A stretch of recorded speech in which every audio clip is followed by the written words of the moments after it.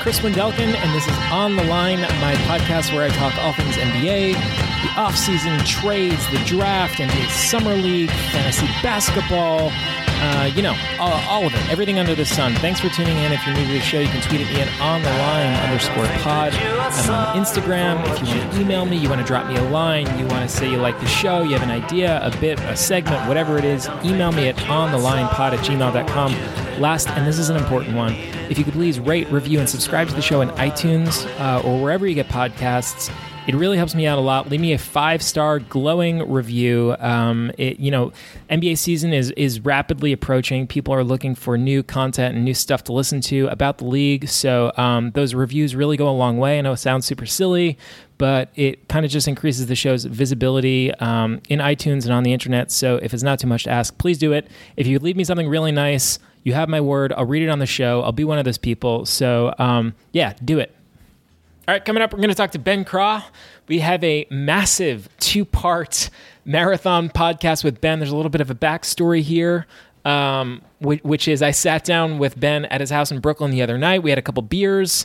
We probably had a 2.5 hour conversation about all things NBA, Summer League, the Knicks, all of it. And I was in the process of editing the podcast yesterday when... what else happens? But 3 o'clock in the morning, Woj and Shams start tweeting that Kawhi Leonard and Danny Green have been traded to Toronto for DeMar DeRozan and Jakob Poeltl and a draft pick. So I quickly pivoted here. I'm going to patch together a little phone conversation that I had with Ben regarding the trade, some thoughts on Kawhi and the Raptors moving forward, very exciting stuff. And then we will transition into part 1 of that live conversation that we had. Just a ton going on. This is the blessing and the curse of the NBA offseason. It never stops, regardless of what your podcast needs and programming is. So bear with me. Yeah, part 1. So we'll start with a brief conversation about Kawhi and the trade.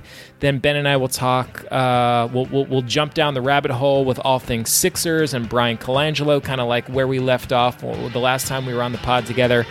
And then eventually we will cover some Knicks and Summer League stuff. Then in part 2, I'll just make you wait on part 2. So here it is. Without further ado, my long-winding, all-encompassing conversation with the one, the only, Ben Craw. Hello. On the line, he spent the last day coming through articles and videos on Jakob Poeltl's upside. Ben Craw. Jakob, the big bomb. Jakob Poeltl is on the move, folks. Jakob Poeltl is relocating to north of the border.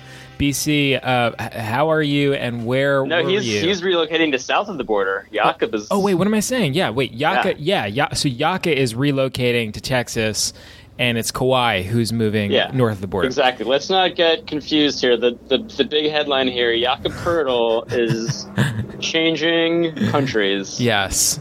From Canada to America. The Australian Hammer. The Australian Hammer is relocating down to San Antonio, Texas. Ben Craw, you're on the line. BC, where were you? I'm curious. Where were you when you first heard news of the massive Kawhi Leonard, DeMar DeRozan trade? I was in my bed with my head on my pillow. Oh, shit. And I honestly don't know if your text woke me up or if I somehow... had a premonition. I think my body may have actually forced my eyes open a couple minutes before you actually texted. Yeah. And I was lying there and I looked at my phone and I was like, oh, what's this now? Yep. And it was at 7:26 a.m. Yeah. Chris Wendelkin with the text breaking the news. Yep. So my question for you is, sure, when did you find out? Because there was a whole series of tweets. 2:30 a.m. So I found out probably 10 or 15 minutes before I texted you because I went to bed and I woke up to a string of messages from Amir who said, this is what happens. This is what happens when you East Coasters go to sleep. And it was, so Woj and Shams, I guess, were having a tweet bomb. They were trading bombs. Of course, at 3 a.m. Eastern. 3 in the morning. Yeah. Which is crazy because I feel like Woj, for all his prolificness, usually kind of like shuts it down around like 1 or 2 a.m. Good for him. I mean, the guy's got a family, you know? Yeah, like he's kind of like, being a little considerate to everyone here. Sure. And I feel like for this one story, he was like, and he was still tweeting, like he clearly didn't sleep. He was still tweeting like 7, 8 in the morning. Yeah, I think he even had a typo at one point. And it's like the guy's working on no sleep. Yeah, I love that Woj had like a throwback Woj performance where he's like, "I'm going all night here, we're going with college Woj, pulling an all nighter, just raging." Throw the coffee pot on. Yeah, maybe. So I found out. I woke up to a series of messages from Amir.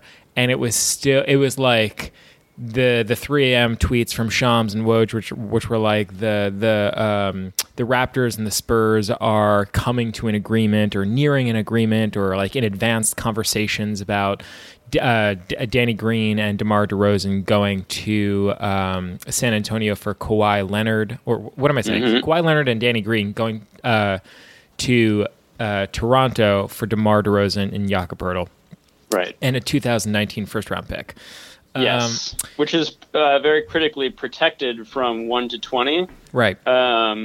Meaning that if the Toronto Raptors somehow are not incredibly good next year and pick between 1 and 20, they keep that pick, and it becomes 2 second-round picks the next year. Right. Otherwise, the Spurs will get a pick between probably in the 25 to 30 range. Okay.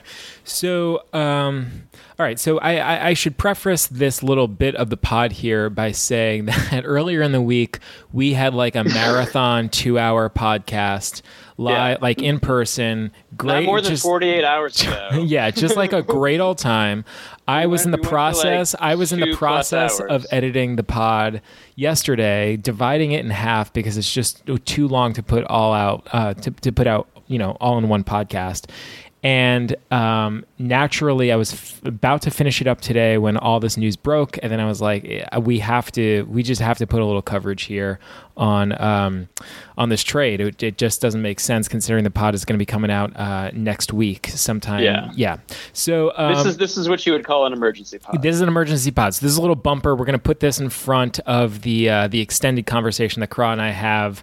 Which you'll hear shortly after the phone call ends. But I'm just curious from you, BC, just like gut reaction to the trade. Do you feel like one side or the other is a winner or a loser? Are you excited about any angle of this? Just your general gut reaction, even just like an emotion, like something you immediately felt as soon as you heard the trade went down. My personal emotion is pure giddy excitement. Wow. Okay. And I have been reading, all day online of all these people who are pissed off about this trade. I don't get that. There was a writer on The Ringer named Juliet Littman who wrote this big article, Kawhi Leonard for DeMar DeRozan, there's no fun here. Yeah. I could not disagree more heartily. Okay. This is awesome. I mean, first of all, this trade has been speculated about and kind of rumored for the last couple of days. There was no like hard evidence that it was necessarily going to happen, but like this, the first whiff I got of it was, I think you sent me the tweet from Rachel Nichols or something. Oh, right. Rachel Nichols. Right. Yeah. Who tweeted about the sports book and then like DeRozan's Instagram getting wiped or whatever. Which was the first kind of like, wait, evidence. Toronto? Right. And then there was more. I think it was it Windhorse on like Zach Lowe's podcast started talking about it a little bit more seriously, like a few days back. Right. And that was kind of the first time when I was like, oh, maybe this is like a more serious like thing. At the very least, they're like Toronto is like pursuing the idea of trying to acquire Kawhi. Right. Yeah. So getting back to my reaction, I mean, I think it's going to be so fun to see how this shakes out. I think Toronto is suddenly like a fucking nasty team. Yeah. I can't wait to see. Again, now this is all dependent, of course, on one major question, which is incredible that we're even that this is even an open question, but it very much is. which is, will Kawhi even play for the Toronto Raptors? Crazy. Yeah, I mean, it's like it's so like that angle alone is already incredibly fascinating and dramatic. Also, like, the guy hasn't played basketball in a year. Are we also, like, I think we're just assuming that he's healthy, but, like, I don't know, maybe he's not. Like, it is possible that, like, he has this mysterious quad injury or leg ailment or whatever it is. And, there's the health question, and then there's the actual willingness, like, of him the personal, question. The personal angle of, it sounds like he does not want to be playing in Toronto. Oh, he's made it very clear that he is extremely bummed out about this. So I understand that the two most disappointed people with this whole trade are Kawhi Leonard and DeMar DeRozan. But other than that, I'm like, dude, like, this is awesome. This is going to be great. Like, let's see what happens here. Okay. So tell me about, like, why you're excited as, like, just a purely, like, as a basketball fan. Why are you excited about flicking on the Toronto Raptors next year? Well, so I kind of feel like Kawhi Leonard is already very much part Raptor. Yeah. Like, he doesn't speak English, right? Like a dinosaur. He's got massive, like, claws for hands. Yeah, he has, like, a little tail. He kind of has, like, a little tail. He has sharp claws. He's very Raptorish already. Right. I think on that team, which is already so deep and so stacked, and they had, like, barely gave up. I mean, obviously they gave up DeRozan, who's an all-star, but there's an argument to be made that he's pretty overrated and maybe not that big of a contributor to winning basketball. And then the whole thing that everyone was shocked at is that all they had to give up besides that was Jakob Poeltl, who I think is a great young center. Yeah. But they still were able to retain. The Raptors were still able to retain so many of their key bench players. Van Vliet and DeLon Wright and Anunoby is still there, who's basically like a little young mini Kawhi in the making. Yeah. They're going to be a nasty team. Yeah.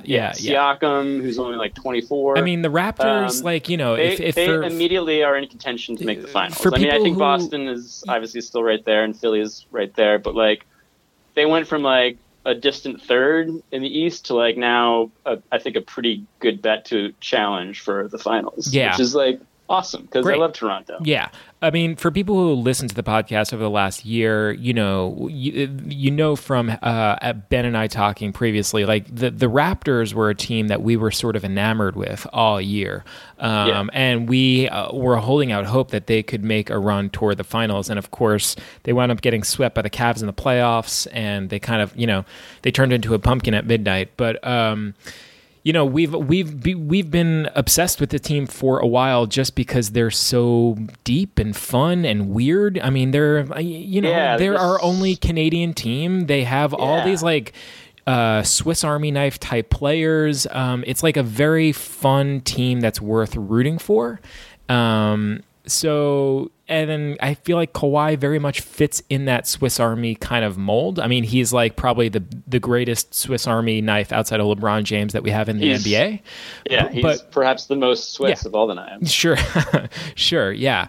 But so we are inherently, Raptors fans from afar. I mean, Knicks fans first and foremost, but we love the Raptors.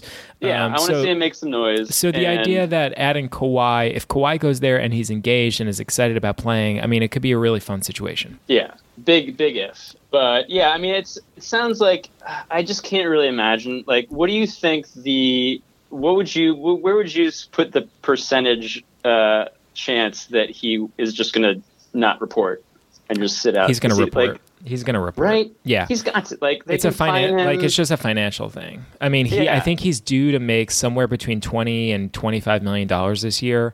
Yeah, and if his salary for this season is like $20.1 million, which I believe I was trying to study up on like how much they can fine him.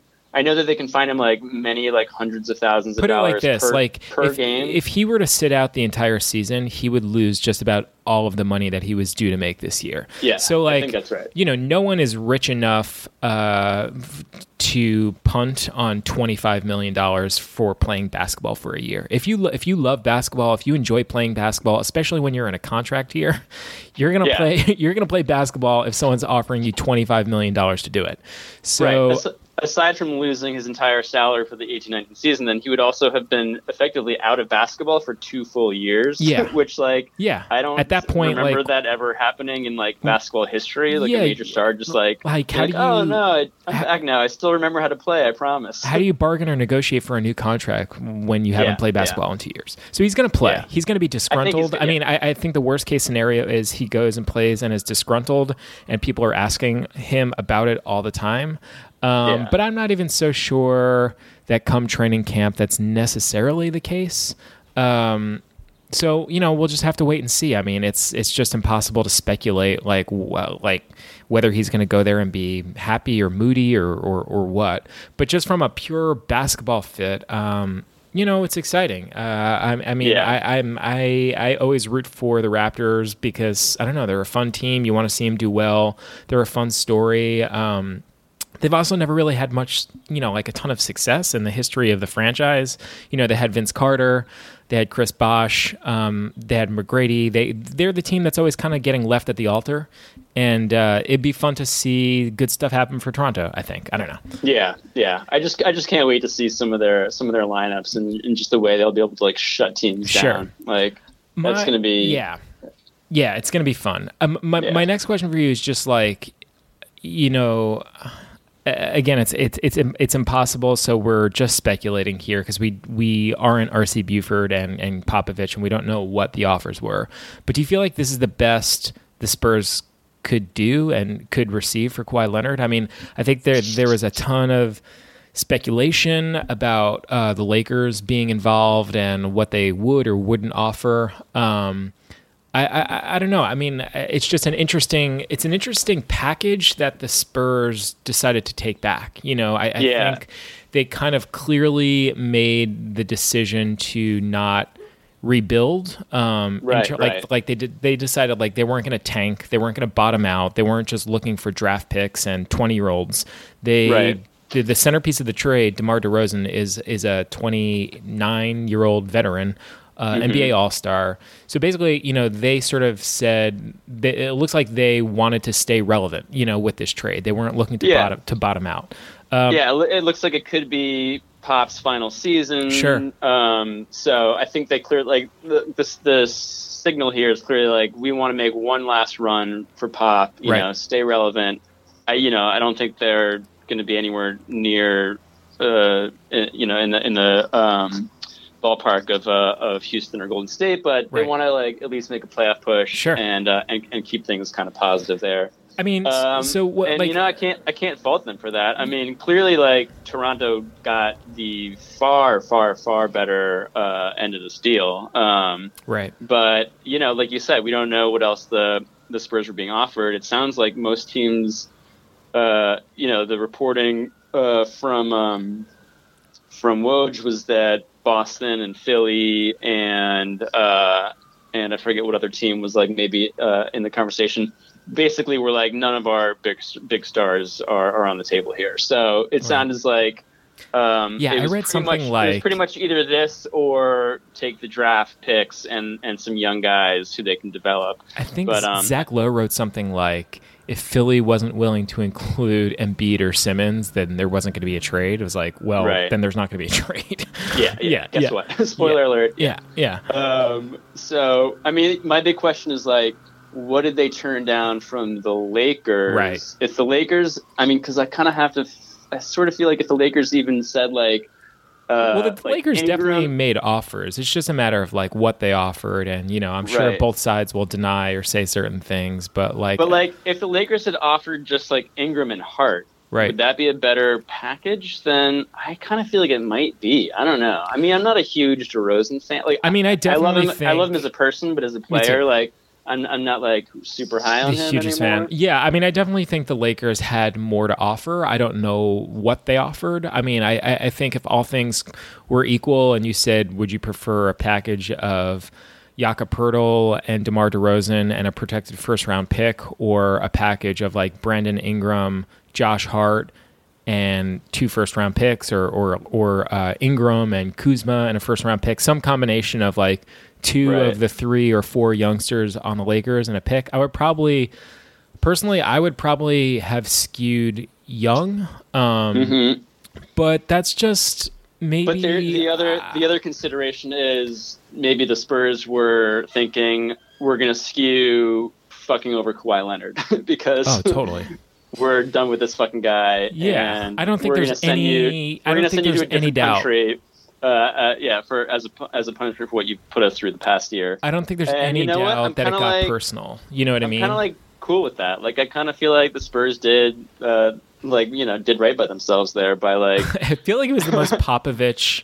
It was like the most Popovich possible move, where it was like whether or not it it was almost as if okay with it making less sense from a basketball perspective. It's like they got like a little bit of satisfaction out of it. It was almost as if he sat down Kawhi and was like, "What's the one place you really want to go to?" And he was like, "Los Angeles." He's like, "Perfect. I'll make sure that you don't go there." You know what I mean? He's like, "I will trade you to the opposite of Los Angeles. I'll be trading you to the freezing cold north of Toronto." I mean. Yeah, I don't know. That being said, they sent him to a great team who now I think is going to be like a really serious contender. Yeah. And also, another I feel like the big winner here are NBA fans. You know what I mean? Like, and the losers are probably like the players involved. Like, yeah, Kawhi's bummed, DeRozan's bummed, but for us, for guys who watch League Pass, dude, I'm so invested on the Raptors now, and I'm I mean, can we also talk a little bit about the Spurs? Like. Is this like a low key kind of fun situation? I don't know. Like I'm super intrigued to see what DeRozan can do. Even though I haven't been the hugest fan of his in Toronto, he's obviously a great player. He developed some new facets to his game. Started shooting the three ball this past year. I definitely want to see how it can be maximized by Pop. All right, here. Let me give you the sales pitch. Let me give you the sales pitch on the DeMar DeRozan Spurs.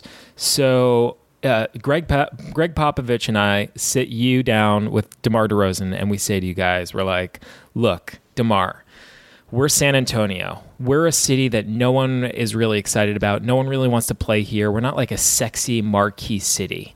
You're the exact same guy in NBA terms. You know what I mean? Like you're an afterthought. You're the guy that's always kind of like snubbed over. You're kind of forgotten about, but you're really great. But you're kind of like low key great. And we need an offensive centerpiece here in San Antonio. You're gonna come here. You're gonna be a lead dog. You're gonna be an alpha dog. We're gonna cater to you. We got you on a long-term contract. We have you for 3 more years. We're going to feed you the rock. We want you to go out there and average 30 points. We want you to lead the league in scoring. Continue to expand your game. Keep shooting the 3 ball. We have an exciting young point guard in DeJounte Murray. Patty Mills is going to be running point. Manu Ginobili has a lot of savvy. Hey, your old buddy Rudy Gay, who you used to play with. That's right. In Toronto, he's going to be here too. Who else do we have? LaMarcus Aldridge. I mean, Derek White, also another young. Young piece. I mean, we have guys on your career timeline, on your kind of career trajectory. You know, like Pau Gasol is here, so we have a nice mix of some veteran guys, some savvy, winning veteran guys, a couple of youngsters.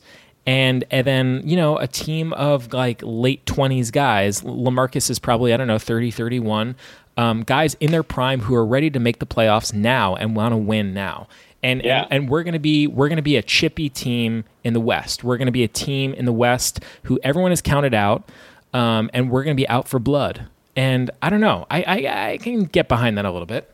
Yeah, you know what? And like all day, like on Twitter, people were cracking jokes about how with DeRozan and LaMarcus Aldridge together, the Spurs are going to like shatter records for like the most mid-range shots taken in the season. But the fact is, so Aldridge is a guy who took a lot of mid-range shots, but the Spurs just got his best season pretty much of his entire career last year at age 32, and like who's to say that Popovich and their system aren't going to do the exact same for DeRozan? Like he could have, he could take another, like the same leap that he made last year, he could make again this year. Aldridge takes a lot of mid-range shots, but dude, I'm telling you, Greg Popovich worked pretty well for him. And Greg Popovich, master motivator, man. He's going to sit down tomorrow with a bottle of wine and be like, look, everyone's counting us out. A bottle of his very own, like home brewed wine. Everyone is making fun of us. Everyone thinks we're a joke. Let's go destroy the West. Like, let's finish in third place in the West. Like, also, if there is one NBA center who was made to play for the San Antonio Spurs, it's Jakob Poeltl. Totally.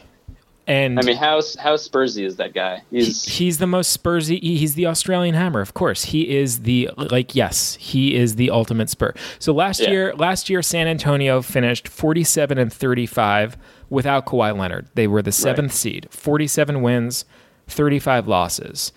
Can you make a case?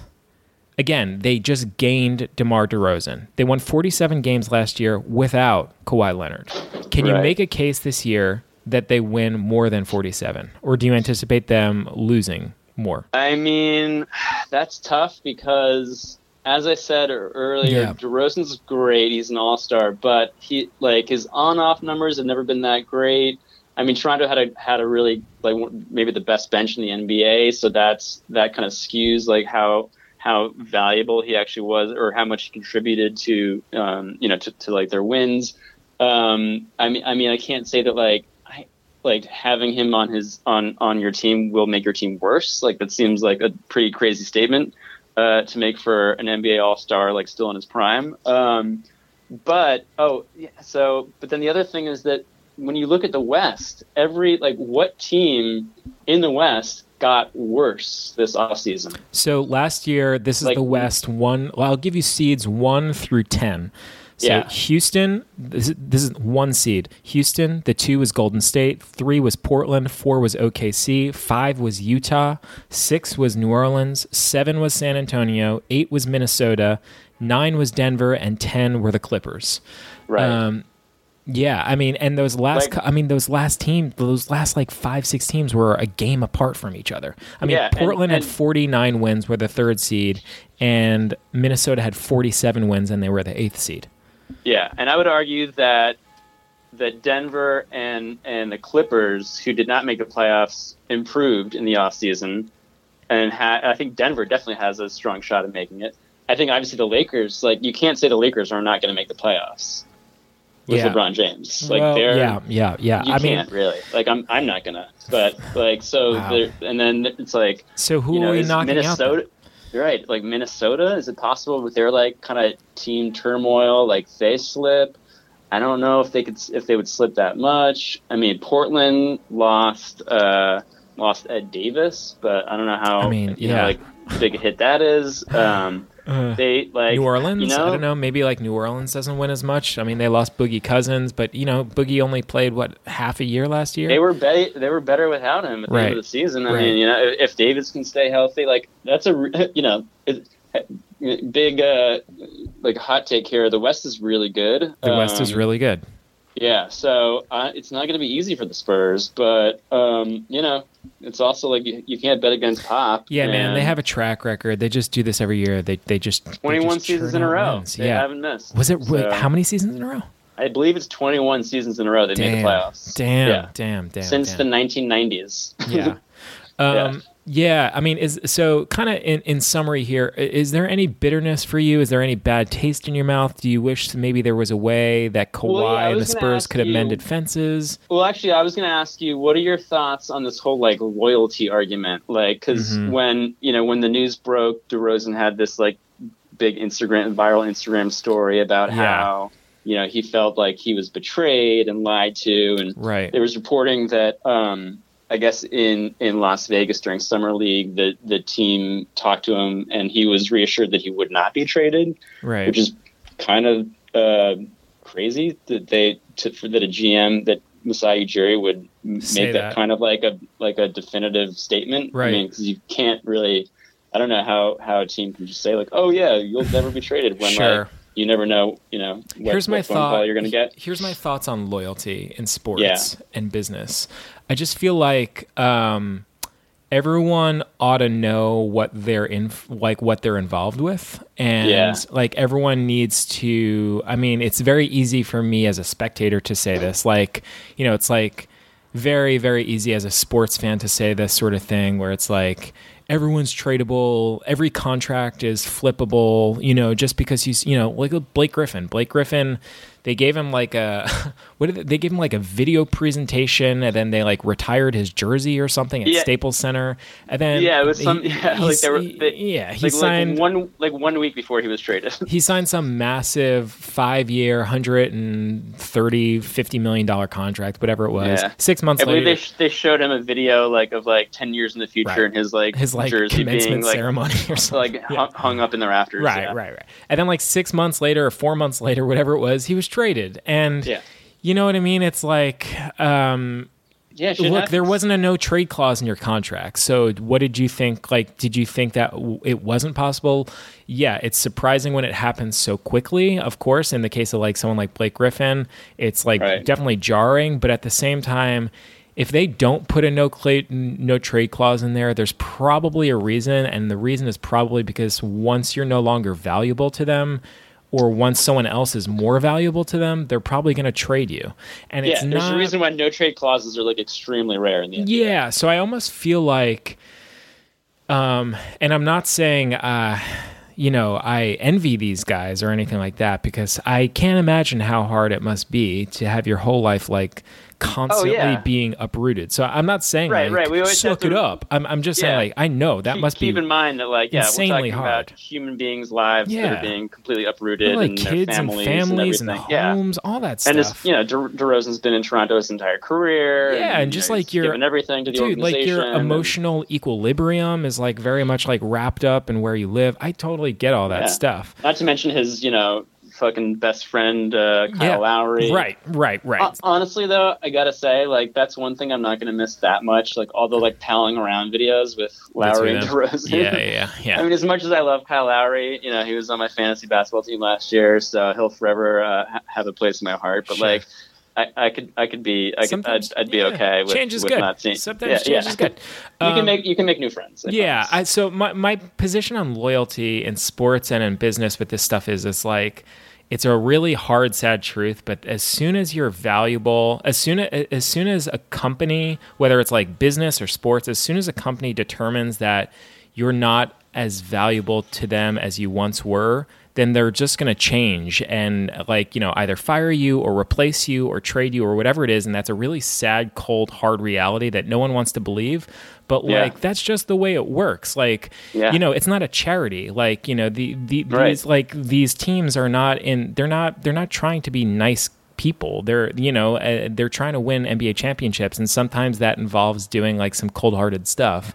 Right. And it's one thing if you're David Robinson or Tim Duncan, and you're literally the most important player for your franchise that has won multiple championships, and that maybe in that situation a team will actually go against its own basketball interests and show some sort of gratitude towards we'll give you a contract so you can end your career here. But that is an echelon of players that you have to be at that DeRozan wasn't anywhere close to. It's no offense to him, all due respect, he's a great player and all, but the objective is to win championships, and they didn't. If you're not playing great in the playoffs. And come on, let's be real. Also, they had some massive disappointments. I mean, you know what I mean? Just being totally fair.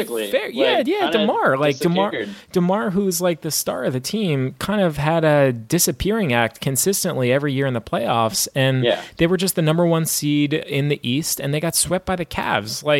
It's not that crazy of an idea that he would be moved. I understand it's sad and it's hard and all that stuff, but that's the business that these guys are in, unfortunately. So that's kind of my position on loyalty in sports, which is it sucks, but that's just kind of the business they're in. And it's another reason why the trade from Toronto's perspective is so cold-hearted and brilliant, because they kind of knew, everyone's oh, how could you give that up or some people were oh, how could you give up, your star player for a 1-year rental when Kawhi is going to walk? Right. The fact is, if Toronto, like, this was going to be pretty much their last hurrah anyway this upcoming season. Yeah, so talk this out. Right, yeah. And after that, like, they were probably going to blow it up anyway. Yeah, dude, you texted this to me this morning, and I was like, that's spot on. Like what's the risk here for Toronto? Right. They're like, look, okay, we'll give it a 1-year shot. Like we'll make a run at the NBA Finals for 1 year with Kawhi Leonard, and if he hates the place, he'll leave. And if he leaves, we have we've offloaded a massive salary in DeMar. We still have this great young nucleus of young players. OG Anunoby, Lorenzo Brown, Ibaka, CJ Miles, all these guys. Van Vliet, DeLon Wright. By like 2020, I believe. Right. So like they'll have all the flexibility in the world. They'll still have their young core. And then they just reboot it. Then they'll just try to find someone else. Yeah. So it's like a very low risk, high reward proposition for them. Right. It's basically like we knew this was our last shot. We've just given ourselves a better chance for this coming season, and then next year, if it all goes belly up, like that was probably going to happen anyway. Yeah, and they can't. I think it's totally brilliant. And they could sell it to their fans, where they're like, "Look, we went all in." You know what I mean? Like we're not afraid. We went all in.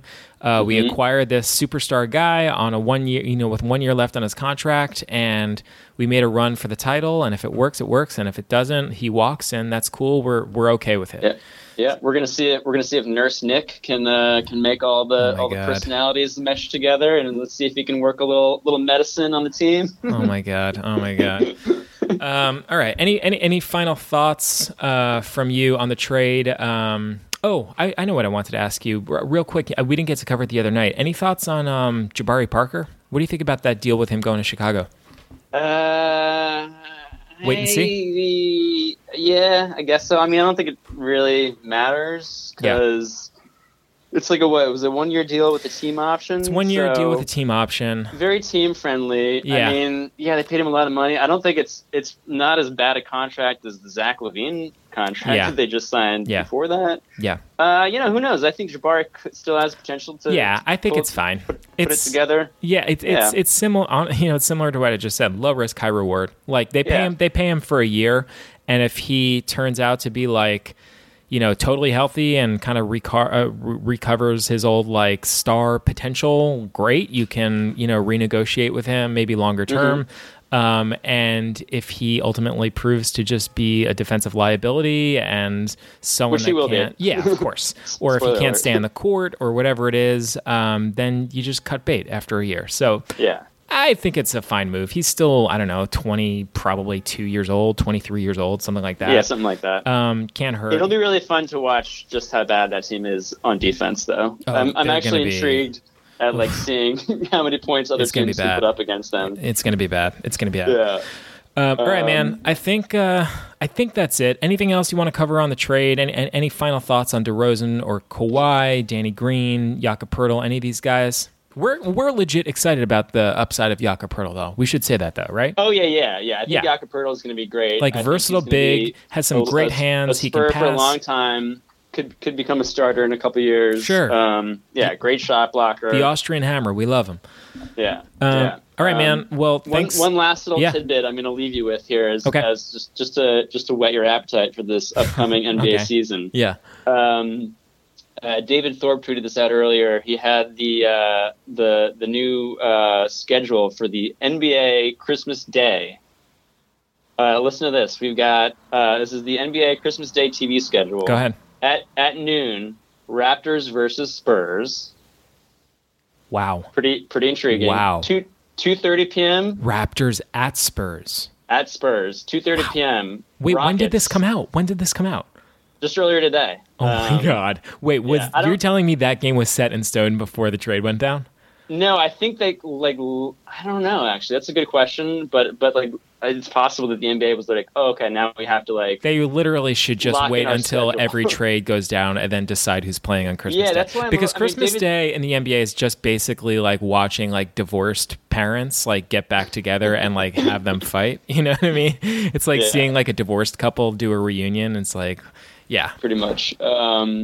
I don't know exactly where this was sourced, but David Thorpe is like a pretty legit guy. He's like a former coach. He's in the know. He's in the know. Yeah.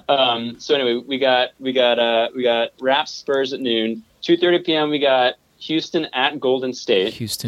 Wow. Okay.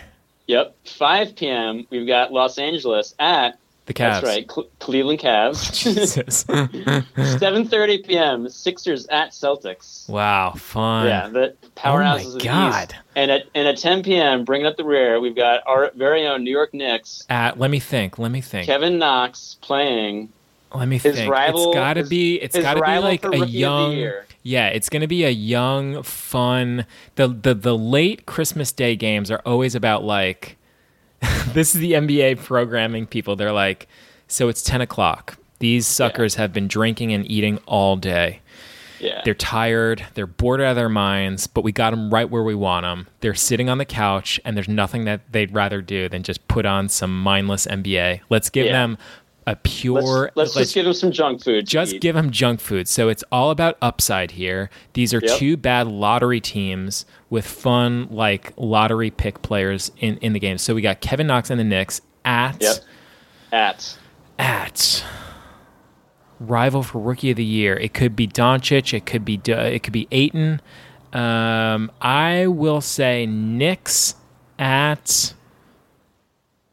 How about Knicks at Mavericks? You are correct, sir. Yes. Beautiful. Amazing. Kevin Knox versus Luka Doncic. Let's go, baby. I love it. Giddy up. All right, man. Thanks for hopping on the line. And for everyone listening, we'll transition now into the segment that we did at Craw's house earlier in the week. So without further ado, here's the rest of that conversation. Craw, good talking to you, man. All right, baby. Till next time. All right, till next time. Bye. All right, we're on the line. I'm here in Brooklyn, New York, with the foremost scholar on the life and career of Anthony Mason, the one and only Ben Craw, BC. Thanks for having me. How are you? I am great. We're coming not live, but in person. Yeah, in person. In person. This is our first in-person pod. Very first in person. Making more history on the OTL podcast. It is a warm Monday night. It's muggy out. July. It's muggy. Windows are wide open here in Bed-Stuy. We have some cold beverages. In the castle in Brooklyn. Yeah. And man, we are coming off a big-time NBA Vegas Summer League. A lot to unpack. The last time I still regret not being part of. Oh, dude. Well, you were in France. I was with your lovely wife. So we understand this is what has to happen. Yep. To maintain only a marriage. Checking in on basketball Twitter sporadically in between. Beautiful vistas of the French countryside. So. I feel like these are the sort of compromises you have to make. Like in a marriage, is like your wife Kate says, "I'll give you the NBA season. I'll give you the regular season and the playoffs. You'll have a wonderful run with fantasy basketball, but come the off season, I'm going to need at least a solid week or two off the grid in Europe with you. I'm going to have to drag you kicking and screaming to Paris, France. Like poor you. Yeah, it's tough. Well, so a lot has gone down since we last talked. I was in Vegas at Summer League, which was giving you the regular updates while you were in Europe. Mm-hmm. But before we unpack too much of Vegas and Summer League and off-season moves, I feel like the last time we talked, we were in the tailspin of Brian Colangelo. We were deep at the bottom of a long and very dark rabbit hole. Yes. So where are we at? So Brian Colangelo has since been fired. Remind me, when we did that pod, had he been fired yet? No. I think we released that. Okay. Just a day or two before it was announced. That's right. And we were almost like taking bets on like, is there a scenario wherein we find out that he was sending out those tweets and he still keeps his job? Yeah. And I felt like there was a possibility. Oh yeah, there was like a moment. There were a couple of days there where it felt like ownership. I think it happened on like a Thursday, right? And I remember like on like the Tuesday before, that's like kind of when it felt like it should have happened and then it didn't. And he there was that press report of him like popping up at like the Sixers practice facility or something like that during. And like people were like publicly saying Brian's called me. He wants me to know that like he wasn't serious. Like, and Joel Embiid had that tweet about like I spoke to him. He told me it's not real. And it was like, wow, are they actually going to try to they're do this? trying to. They're trying to work through it. And I mean, obviously, like I can't read the mind of Philadelphia's ownership, but I kind of feel like, I don't know why, but I kind of feel like those guys didn't want to have to fire him. Like they like, oh, definitely. It was like a begrudgingly like, I guess we have to let him go. Yeah. Oh, they were definitely doing everything in their power to try to avoid that whole situation and just kind of like make it go away. Yeah. And they realized at the end that the only way to actually make it go away was to make him go away. So, I mean, one of the most crazy off-season storylines we've had in a while. I mean, I can't remember the last time like a pro sports executive was caught up in a social media scandal with like burner accounts claiming that he didn't do them. And then we learn it was very likely his wife who was running like an account that like propped up his, in all likelihood, is propping up Brian Colangelo's opinions. Well, we learned that it was his wife. That was the conclusion of the law firm. God, the law firm. They hired a law firm. You forgot about the law firm, didn't you? Oh, God, so good. It's so good. This story is just like fancy New York law firm. The gift that keeps on giving. But so their conclusion was that it was just his wife all along. Right. But like, if you actually like went through the details of all of the minutia of that whole case, like there were several unanswered unresolved outstanding questions where like one of the accounts was definitely written in a different voice than his wife, than the other four, and it was just like there was just all sorts of stuff where it was just like, oh, that's it, that's okay, we're all just gonna agree to move on from this, so I guess that's it. And it was just like petered out, and then no one talked about it ever again. And we were just like supposed to accept people that, like, still bring it up, but it's like that was it, that's over. And then the next question was like, okay, so who's the Sixers GM gonna be?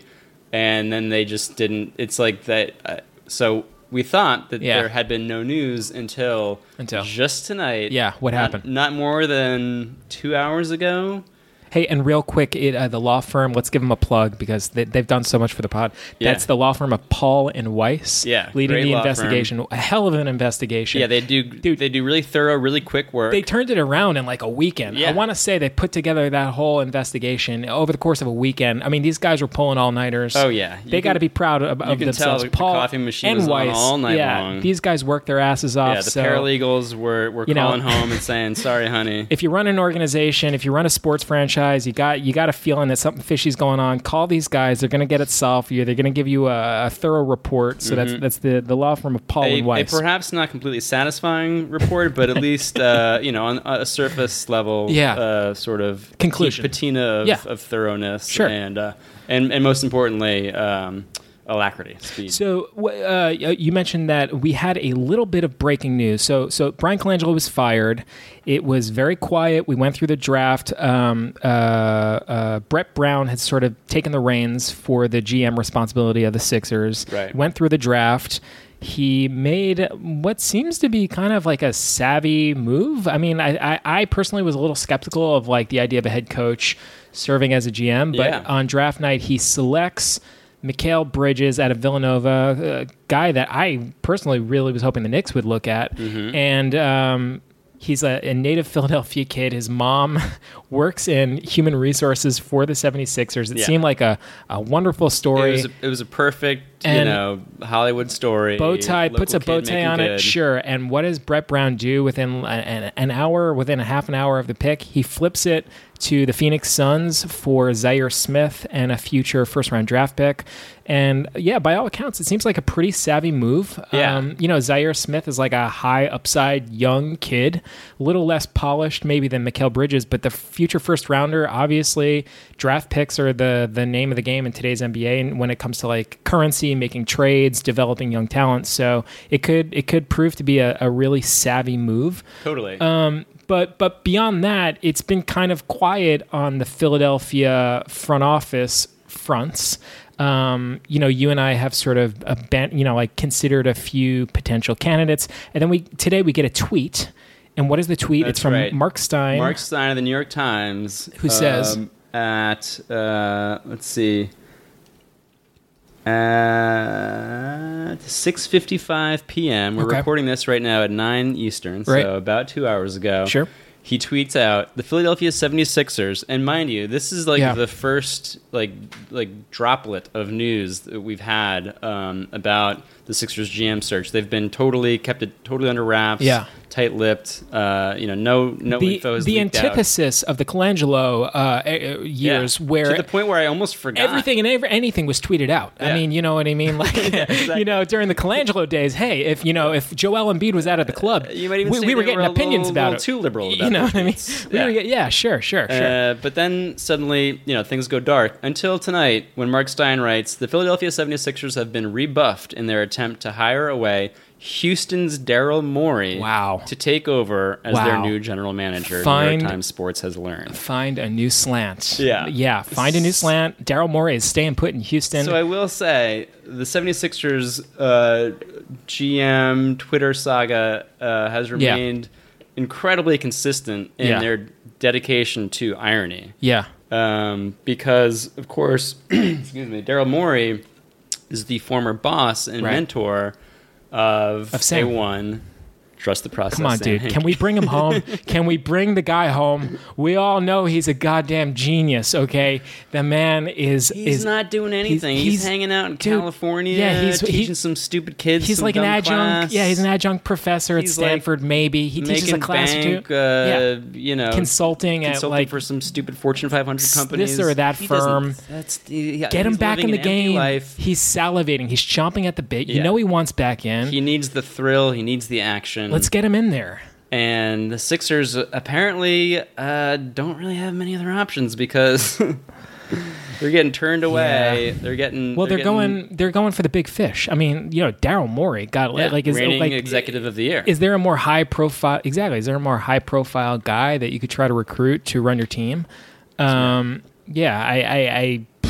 outside of maybe Danny Ainge, who else is a bigger name in today's basketball? Yeah, I mean Jerry West. I don't Masai Ujiri, who obviously Colangelo, as we all know now, not a huge fan of. Bob Myers runs Golden State. Literally, there's 4 or 5 guys that have a bigger name cachet than Daryl Morey. So I don't know. What's maybe should we talk about some of the names that we considered? Well, sure. So weeks ago, we put together this list of potential candidates, thinking that they would try to get something done quickly with the draft and free agency coming up, and now that all feels like it's a moot point. Ago. Yeah. But I mean, does this?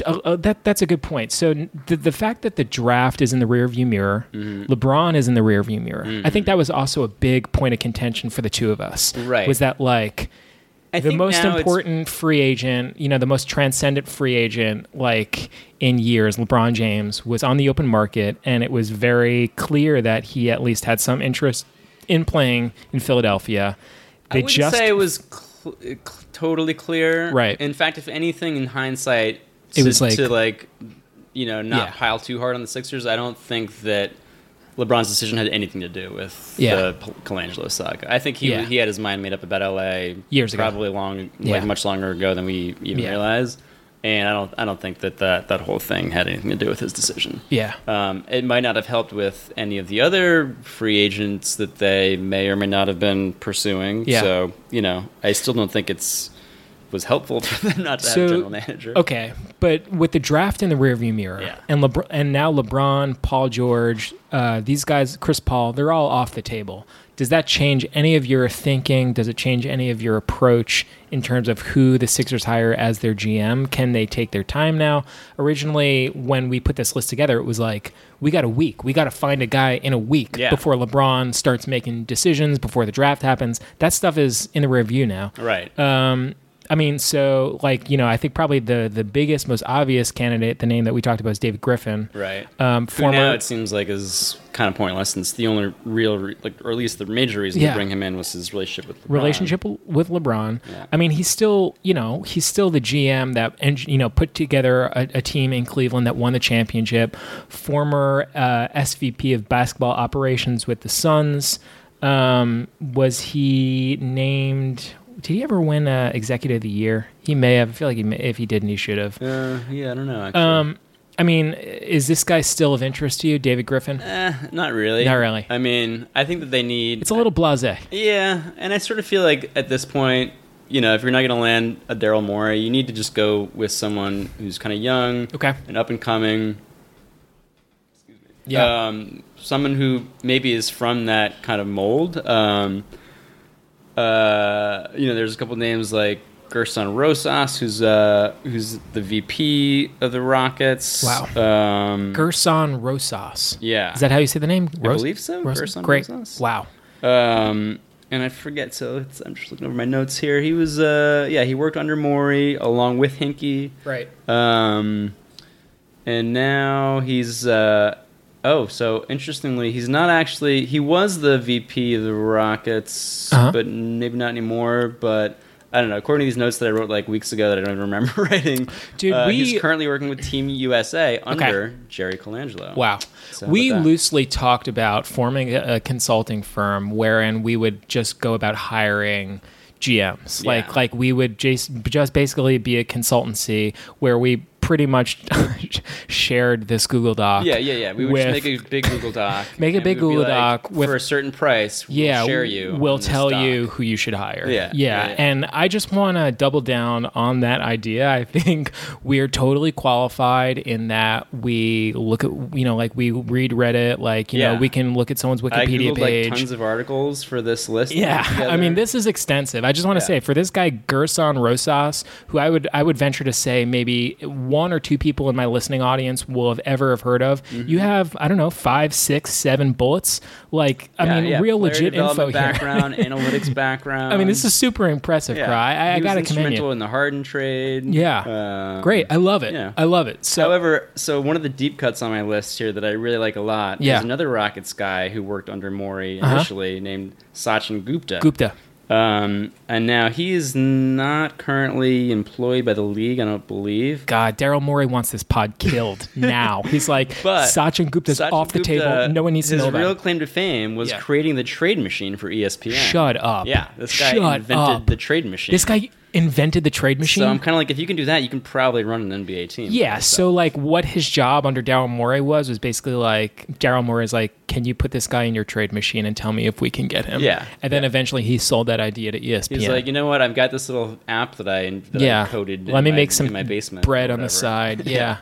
Wow, dude. So right now we have Gerson Rosas, who worked under Morey, also did some Team USA stuff, was involved in the James Harden trade. We have Gupta, who also worked under Morey, created the trade machine. We love that. I mean, Gupta that's a big fish if you're asking me. I mean, I almost wonder if they're starting with the top of the Rockets organization and they're just going to kind of go down the line and work their way down. Eventually they'll hire some film editor. Sure. That worked as an intern last summer. Right. I mean, no one else wants anything to do with the franchise, apparently. I love it. Yeah, I mean, I would love a film editor to be the next GM. Yeah. Hey, lots of great coaches and GMs started out in film. In the film room, sure. Yeah. What about this guy Mike Zarin for the Celtics? Right. So Boston Celtics assistant general manager, kind of like the number one guy under Ainge, and he apparently interviewed for the Sixers job back in 2012. Yep. And he was either offered the job and was turned down, or no, he either turned them down. Wait, he was in contention for the job when Hinkie got it. Yeah, exactly. Wow. So he either turned it down and they went with Hinkie instead, or they chose Hinkie over him. I'm not totally sure which it was. Yeah. But anyway, then he went on to Boston, where he was very successful. Obviously, he's so the big knock against him among the Sixers community is that he's a very vocal and open diehard Celtics fan. He was born in Massachusetts, long-time season ticket holder. Dude, these freaking Boston guys. Yeah. It's like, do you really trust him? Is he actually going to be a double agent? Right, he's a mole. He's totally inside information. Yeah, No, that will be the downfall of the Sixers. So I don't know. Although it would be quite the accomplishment to pry him away from their big rivals. Yeah. In the Eastern Conference. All right, so who's the next guy we got lined up? Is it this guy Brian Wright? Is it Troy Weaver? Anyone on the list that you're passionate about? Anyone you can make a case for? After those first few, I kind of just was. I got a name for you. Okay, hit me. I'm gonna give you a call, Sam Hinkie. Hey, Sam, listen, it's me. It's Josh. What's the name of the Sixers owner? Josh Harris. Hey Sam, it's me, Josh Harris. Look, I know you're out in California. I know you're out in Palo Alto. You're teaching at Stanford. That's great. I'm happy for you, buddy. I hope the year and a half, 2 years away from the game has been good for you.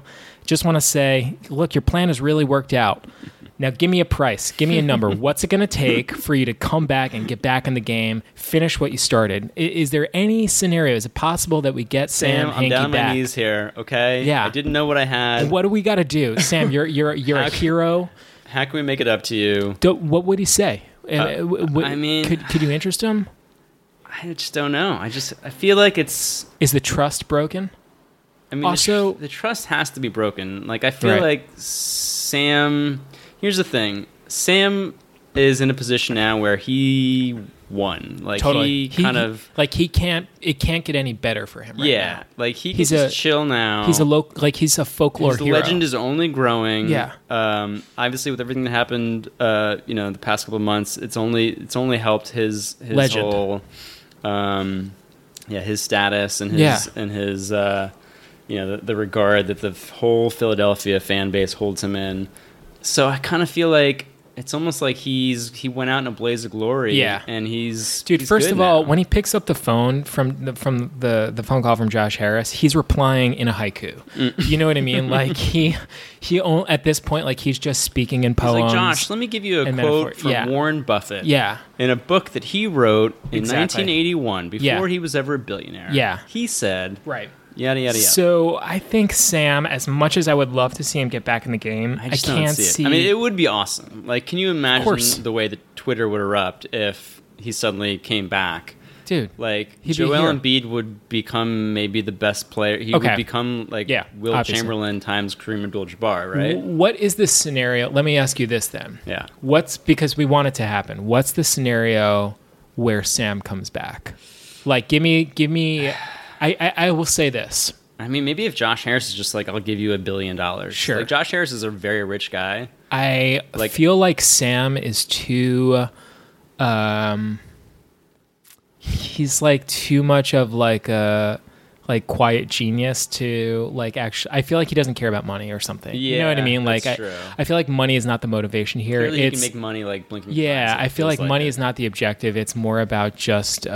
I just noticed that you're wearing a Houston Oilers hat. By the way, yeah, it's solid. I got Craw in a powder blue Houston Oilers snapback with the black rim. I mean, that's this thing is straight from 1993. Wow. Did you find that somewhere, or you've had that since you were a kid? I bought this in 1993. Yeah, I was a huge Warren Moon fan, dude. Yeah, so they were my second team behind the Giants. Dude, they were my second team behind the Jets. I knew. The only NFL related paraphernalia I'll still rock because no longer a football fan, but.